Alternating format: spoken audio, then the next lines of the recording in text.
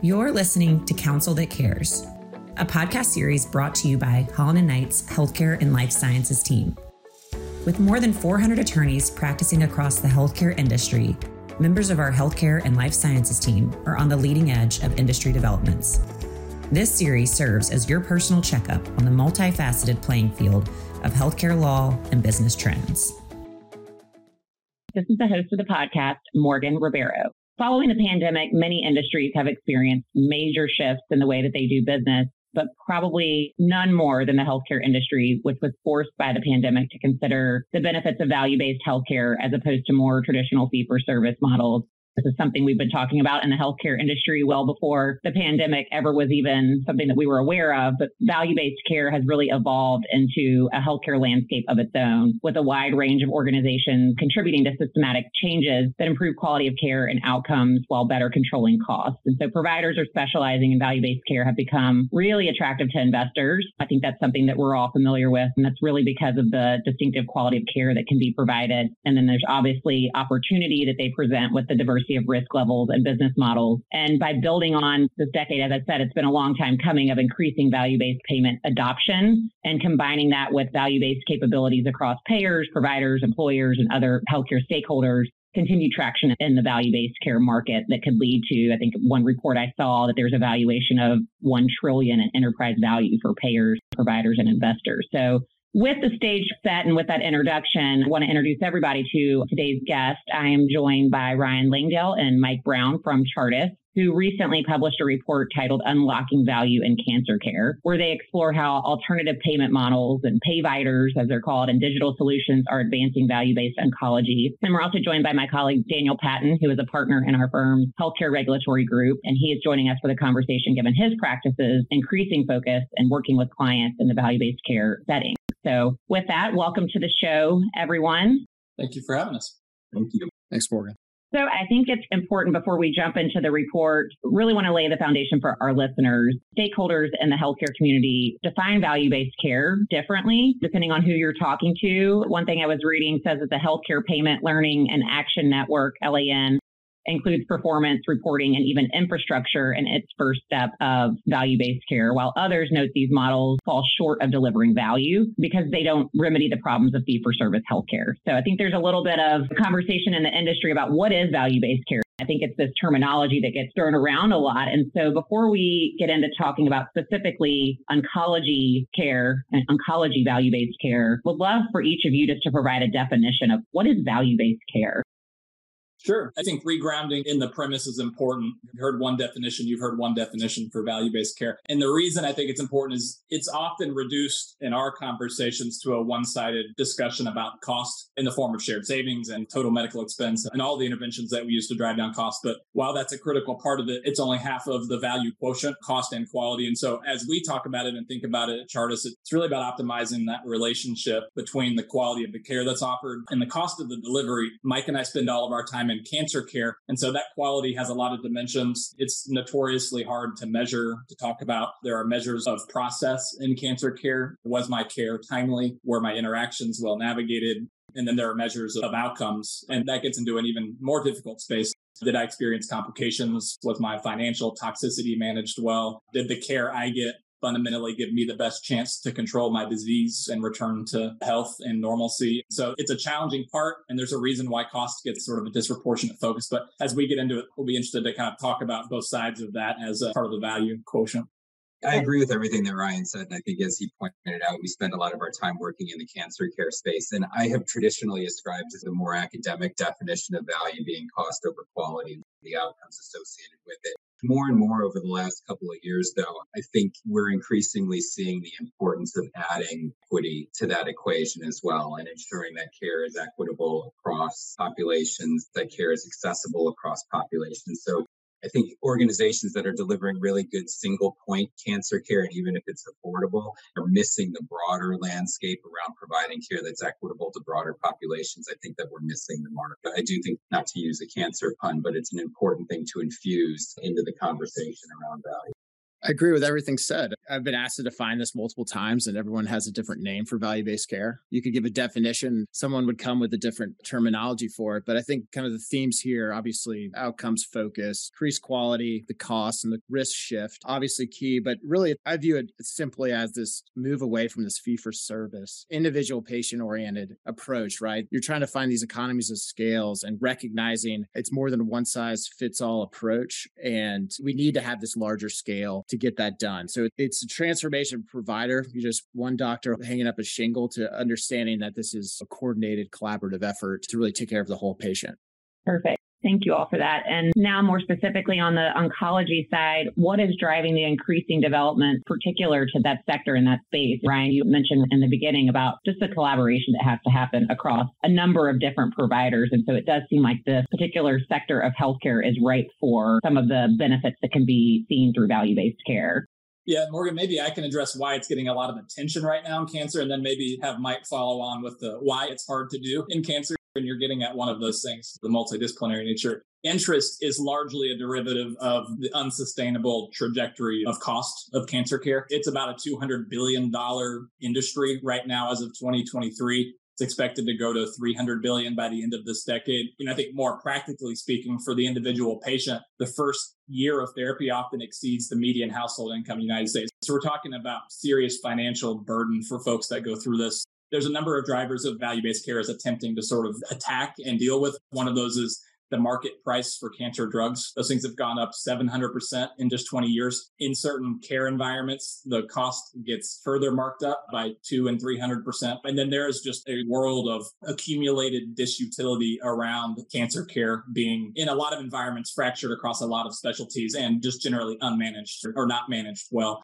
And so there are a lot of stakeholders targeting those issues, for Medicare being one that I know Daniel's going to talk about here in a bit, and a lot of new entrants in the space seeking to sort of provide models that transform for value and address some of these fundamental drivers. I would probably start there as the why is there a lot of interest on this and why is there high visibility? Maybe Mike can follow on the challenges. Yeah, I don't think we should fault anyone for making an effort towards developing a value-based strategy around cancer care by focusing on those components of it that are most costly and perhaps most variable across settings and provider groups. But it doesn't fully address the entirety of the cancer care continuum in a fully sufficient way. When you imagine the fact that over half of cancer patients really begin their journey with a surgeon, and you're not getting to the medical oncologist oftentimes until you've already had some form of surgical intervention. And there's really no focus on whether or not that surgical intervention is provided in a quote unquote value-based environment or even a high quality environment in a lot of cases. And so the impact that you're able to have downstream of the surgeon in the medical oncology specialty, or with radiation therapy, or in hospital-based services up to and including end-of-life care, really represent the entirety of that care continuum. And I think that's a big part of the challenge. How do you really grapple with the multivariate nature of cancer care? But also at the same time, really coming as an industry to fully understand and appreciate what a high-quality outcome is in cancer care, because we focus primarily on good process leading to those strong outcomes.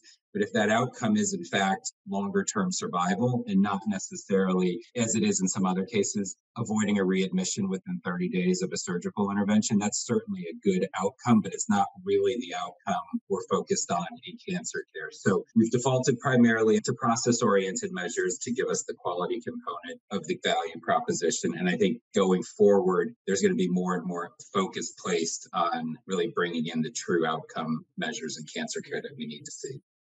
That's great. Okay, so Daniel, I want to shift gears to you. In late June 2022, the Centers for Medicare and Medicaid Services CMS Innovation Center, which is called CMMI, launched the Enhancing Oncology Model, EOM, which is an alternative payment model seeking to incentivize providers in oncology practices to offer whole person care while also providing value. So understanding that there's a lot of nuance to this, could you provide listeners with an overview of the landscape related to value-based cancer care and strategies that oncology providers can develop now to prepare for this changing reimbursement environment?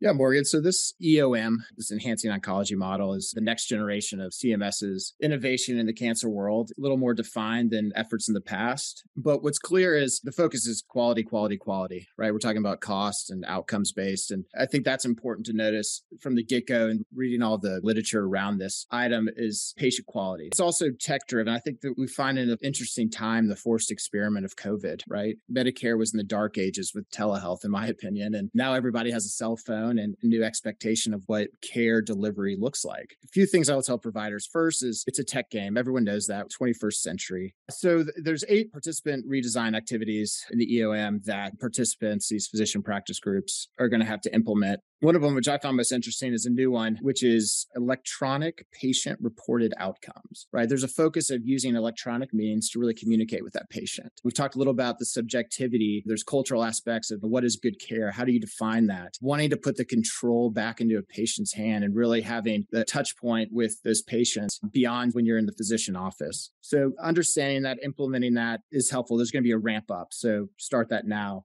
The next is the use of care partners, downstream entities, essentially from participants in this program. And what does that look like? Ryan and Mike did a good job talking about what the difficulties in providing value-based in oncology, but also why there's so many opportunities and why we're excited to get there. How do you leverage others? This takes more than, I would say, even more than a village, right, to figure this out. It's going to take a huge team. It might find new areas, new collaboration partners. So experimenting with that now is going to be helpful. Third is understanding anything risk-based. We're going to look to the law of averages, right? And scaling is going to be important. How is that feasible? We might have a good model, a good thought. How are we going to get there in trying to think about a plan? Fourth, I would say is data-driven, right? Again, there's a lot of unknowns and a lot of uncertainty. The underpinnings of value-based care is there's got to be a better way. Let's find that. This kind of exploration mentality. And a lot of times you don't know what's important till later, right? So really the focus on data. As an attorney, I've been arguing and negotiating data provisions more and more recently as ransomware attacks are on the up. And it's easy to kind of say, we don't need that now. Let's pick a fight somewhere else. But I always push folks to continue to try to get as much data as possible that could help inform their decisions, their models, their goals. And 5 is sustainability. One conversation I've had with a lot of individuals about this world is a risk-based shared savings model. At some point, you're competing against yourself, right? What does this look like in the long term? How is the model that you've created and the care delivery you've created going to be sustainable as you're essentially competing against yourself? And obviously, lowering costs is a high priority.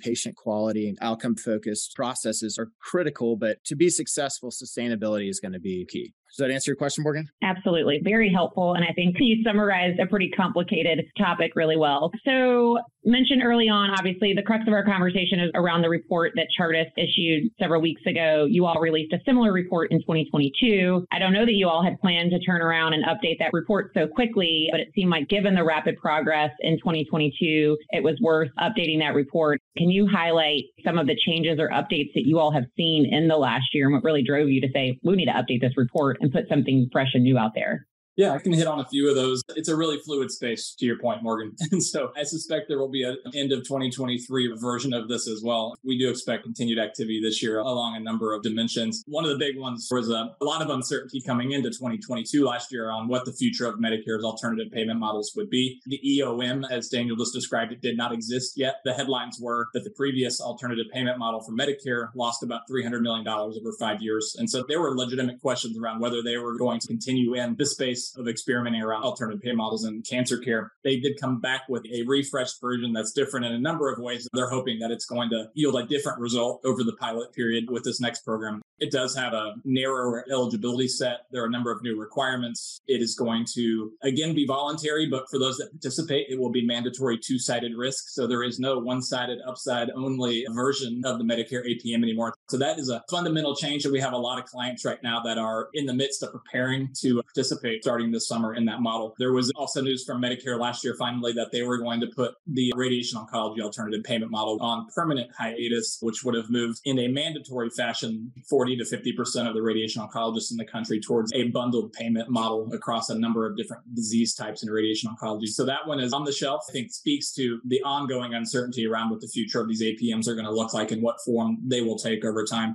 There are a number of other areas that I'm sure we'll get to in our conversation around extensions of what we call the payvider model in cancer, with these practices that are more fully integrated or fully aligned on a risk basis with some of the big insurers, as well as a number of non-traditional players that have entered in the digital health space and the non-traditional provider space to bring point solutions for various parts of the cancer continuum where there's common friction in the experience of getting care. And I think we'll get into that later in the discussion. Those are the things that I highlight as the rationale for why we felt the need to do a refresh after last year. The other thing I would add is we write this paper from the perspective of the investor-backed platforms and some of the physician practices that are really thinking more frequently about the need to move to a lower cost setting. I think in a lot of ways, the content in a paper like this becomes very informative to some of the larger health system and academic medical center clients that we have as well, who are admittedly and probably for the long haul going to be a little bit behind the curve when it comes to implementing some of these value-based strategies. And so I think in a lot of ways, it's also very informative to groups like that to ensure that they're keeping up with what's going on in the process. We encourage our clients, even if this is not something that you're going to be stepping into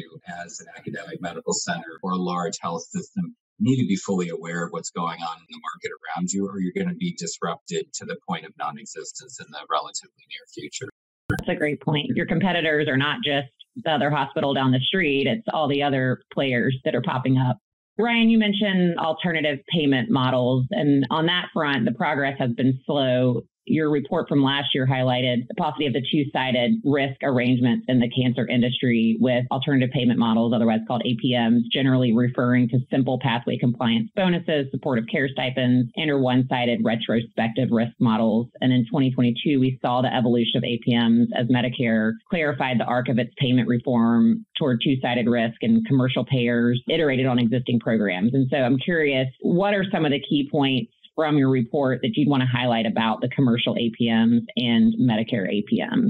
I think on the Medicare part, it probably is simply that these programs will continue to be opt-in for the foreseeable future. Put another way, I don't think that there are going to be broad mandates to move from fee-for-service to fee-for-value for cancer providers, although there will be plenty of opportunities in the near future to experiment and pilot that in partnership with Medicare. The second is that if you choose to pilot and partner with Medicare, you are going to do it in a two-sided risk world going forward. They have learned their lesson from the oncology care model, some would say, around having one-sided risk. And so I think that's just the reality of some of the pilots. Now, in the commercial space, there are still relatively few that are mandatory in any capacity. So you have examples of practices that are participating in shared savings programs or getting per member per month payments to provide enhanced care coordination in an oncology medical home-esque structure. But those are not really at scale nationally yet. While we expect to see continued movement in that space, a lot of the payer activity and value-based care has been more punitive and working to steer care into lower cost settings, as opposed to something more formal like the oncology care model or the enhanced oncology model, but with a value-based or an APM that's at scale. So I think that's probably what I would say is the state of things on the APMs.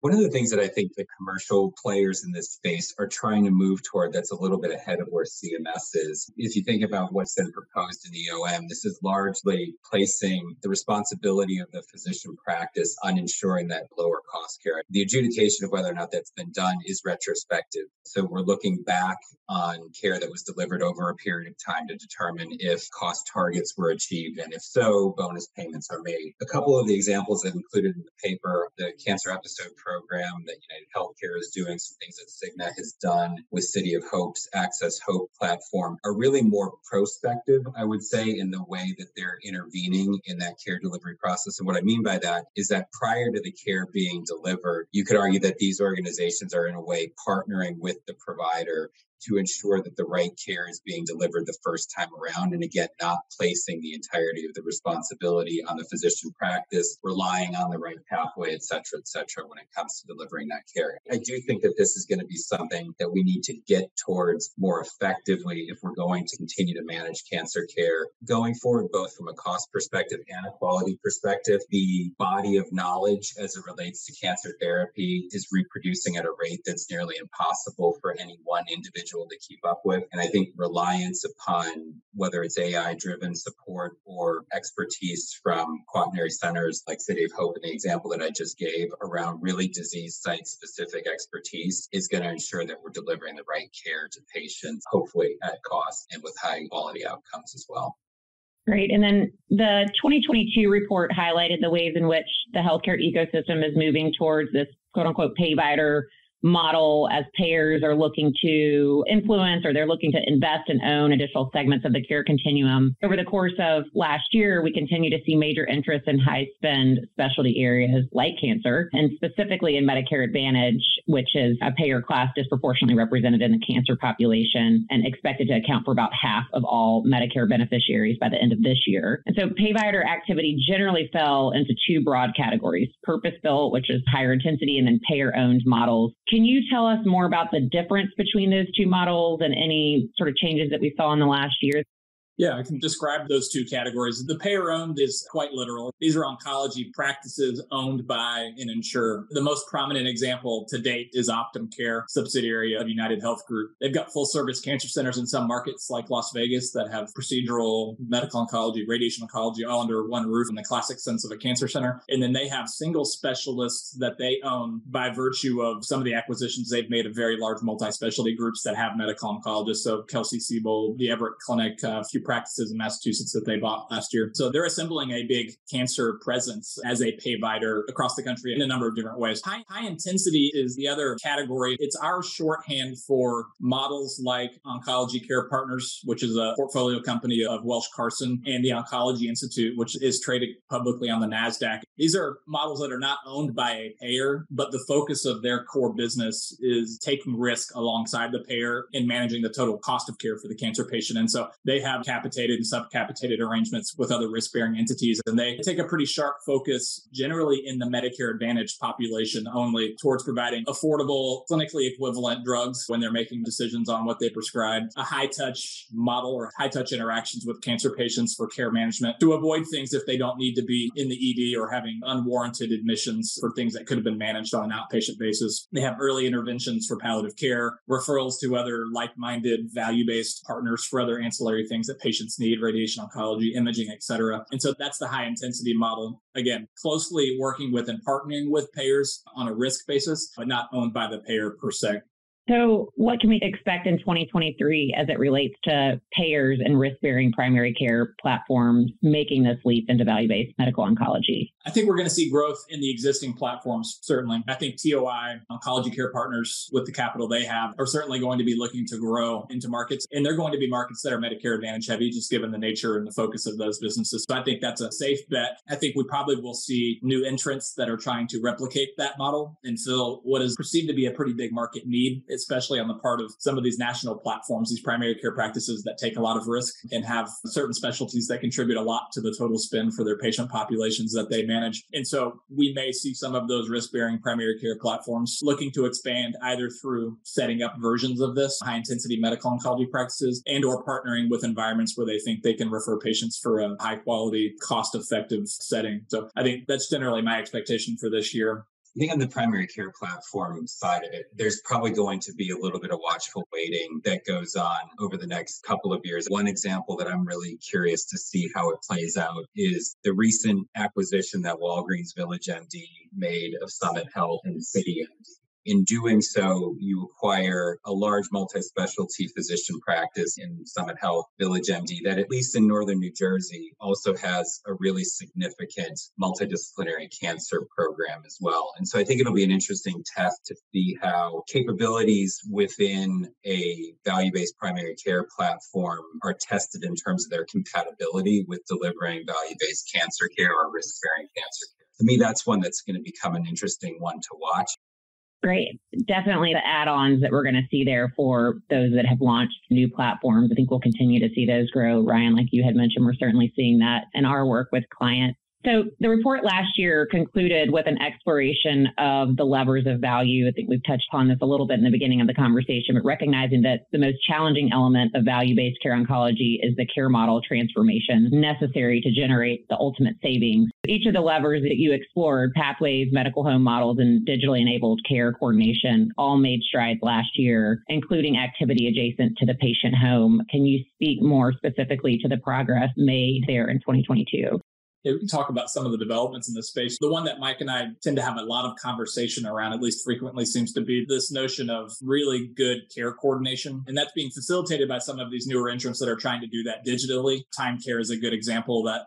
A comment that Mike said when we started this is, by the time you're litigating the drug decision in medical oncology, you've missed a whole world of cancer care that preceded that. And so I think a lot of these newer platforms and many of the cancer centers that we work with, even in the academic setting that Mike talked about, are getting savvier to the fact that there's got to be really good end-to-end care coordination if you have any hope of facilitating a value-based care experience. So much of the disutility and the delays and the cost and repeated unnecessary care can happen in the workup process of diagnostics, certainly in the surgical episode. And then equally during the more traditional 6-month episode of chemotherapy that Medicare and others have focused on with the OCM and the EOM. And TimeCare is one of the many players that's tackling that. In July last year, they expanded their partnership with AmeriHealth New Jersey. So they have 300,000 covered lives now. They use a really unique model of leveraging the claims data from the payer and advanced analytics that they have access to identify patients the first time a claim drops that has some hint of a suspicion of cancer. And they've got a team of navigators that connects with those patients and help them get through that panic period of going through a cancer diagnosis, and then ultimately are a trusted advisor to patients to help steer them to cost-effective settings and to make value-based care decisions as they're going through their cancer care. So really a powerful model. Jasper is another one that is in a similar space. They've expanded their platform, announced a partnership last year with Scripps that we talked a bit about in the paper. Again, using connectivity via patient navigation, patient-reported data, to the point Daniel made around ePros, biometric data, symptom data to drive high-value outcomes. So that's one of many of the levers of value that we're seeing a lot of movement in. I think these levers of value end up getting pulled a little bit more as well going forward when we think about the other factors within the healthcare industry broadly that are necessitating a pretty meaningful care transformation. And specifically, I was speaking of workforce-related issues. We see that just as acutely in cancer as everywhere else. And so when we're experiencing sort of generational shortages or cost constraints when it comes to the care team more broadly, I do think that those issues will also accelerate the development, deployment of things like medical homes, digitally enabled care coordination. Great. And I know one thing that was also covered in the report and looking at 2023 specifically was related to digital care and the growing application of cancer care at home. I know we've talked to a number of companies and investors that are looking at this oncology care at home model. I think, of course, you talk to one company and they may partner with health systems to provide that. Others are partnering with payers. So each company is doing it a little bit differently, but curious to get your thoughts on what you might expect this year as it relates to digital care and the growing application of cancer care at home.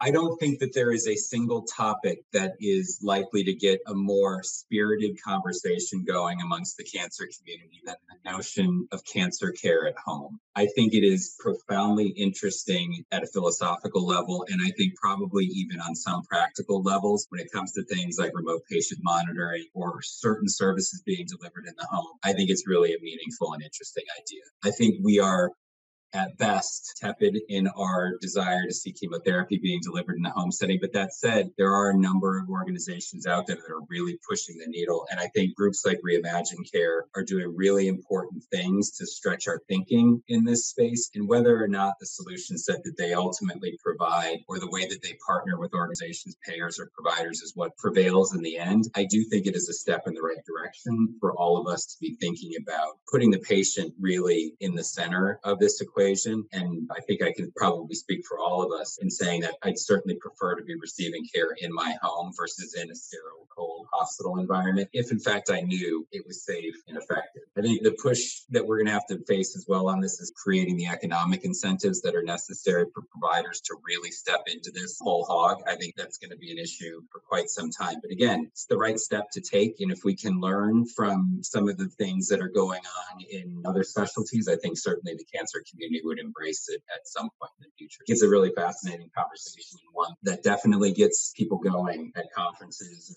at dinners or when we're talking with our clients. I don't have a whole lot to add to that other than to say that I think in the process of navigating the uncertainty that Mike just talked about, listening to the consumer is going to be really important. So we've had some very fascinating conversations with clients of ours that are actively piloting chemotherapy in the home. So they've overcome economic challenges, the sort of operating challenges, at least initially, the safety concerns around the small subset of drugs that they feel comfortable doing in the home. And the feedback has been that none of those are actually the challenge. And it was actually that the consumers involved in the pilot study didn't love the idea of having chemotherapy or cytotoxic chemicals in their home around their kids. There was a bit of cognitive dissonance around the seriousness of the disease and the casual nature of being treated in their armchair. Worries around there's no crash cart nearby. Are you sure this drug is safe? They hadn't expected to get that feedback. By listening to consumers, they've actually discovered that as they advance that program, the obstacles they thought they were going to have to overcome aren't really the ones that they thought going in. I think there will be a continuous listening process with all of these things. And chemotherapy in the home is maybe the most extreme version of this. There are plenty of applications of doing a good job of monitoring symptoms and post-acute care and other things that can and are being done in the home. But as with many things, the chemo piece is more provocative and fun to talk about. And I think we'll continue to see versions of that, and the digital enablement around that's going to be really important. So Reimagine Care will not be the only one targeting this space, certainly. It'll be fun to see the solutions that pop up around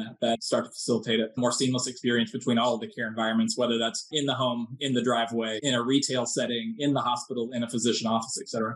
Great. So from a legal perspective, Daniel, you've worked with a number of clients either on the provider side or the investor side in this space. What considerations do these entities need to make as they're developing these new platforms like Reimagine Care? There are plenty of opportunities, and I think these companies will continue to evolve as they partner with additional providers or partner with payers. But given this is still a relatively new frontier, there is likely a case of you don't know what you don't know, learning as you go. But curious from your perspective, Daniel, things that they need to be mindful of as they're setting up these new entities. This home-based chemotherapy, I think that's a great example. There's these new opportunities for providers that weren't previously there. Chemotherapy, traditionally, there's been a lot of restriction on the reimbursement side as opposed to a scope of practice side that really kept chemo in a facility or an office-based setting. And so as we're seeing some of those restrictions on reimbursement come up, new questions arise. Is this acceptable? Is this a clinical decision? Looking at malpractice, looking at any type of litigation, it's bad outcome driven, right? It's patient satisfaction and understanding the cultural need. I don't want to call it PR diligence. I think that undermines it, but understanding the patient, the vulnerable state, these high acuity issues, having that at the center is key. Maybe we can't take a leap in year one, but I think slowly pushing and going there and getting the trust and understanding the patient, the cultural holdback that most of us, especially here in the US, have of expecting the best at all time. Always need to keep that front and center, right? Clinical protocols are key. Another thing I would say is anything is really on the table right now. Again, as I mentioned before, the great telehealth experiment of COVID-19. As an attorney and talking to investors or talking to new startups, I've seen more ideas in the last year than the rest of my practice combined. It's seeing these new combinations that a lot of folks didn't realize were even possible. So being open to that, being open to partnerships, being open to folks outside the healthcare space. Wellness is getting more and more interaction because that goes to patient satisfaction and getting that data or being in tune with a patient, giving those almost little perks that they really like. And at the end of the day, measuring quality, say in oncology, it's dependent a lot on those more soft and subjective patient responses on that.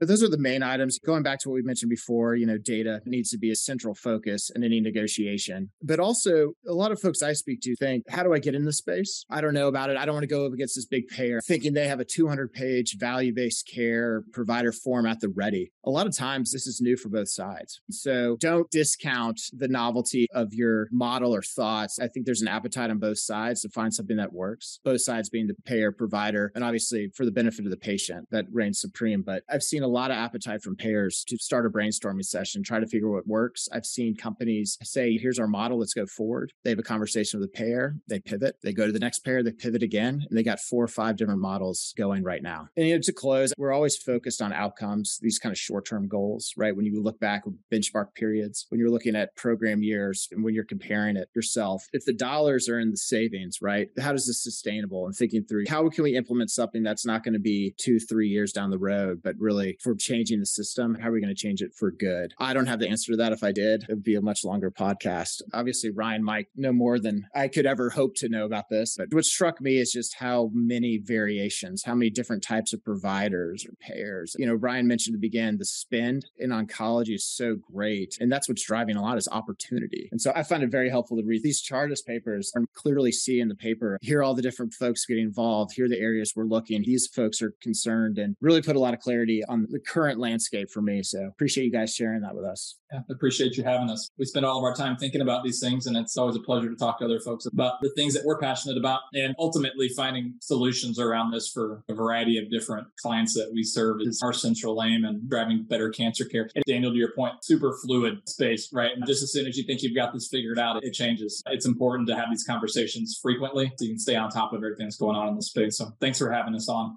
Thanks for joining us. Real pleasure. Thank you. Thank you for listening to Counsel That Cares. For more information on Holland & Knight's Healthcare and Life Sciences team, please visit hklaw.com/healthcare.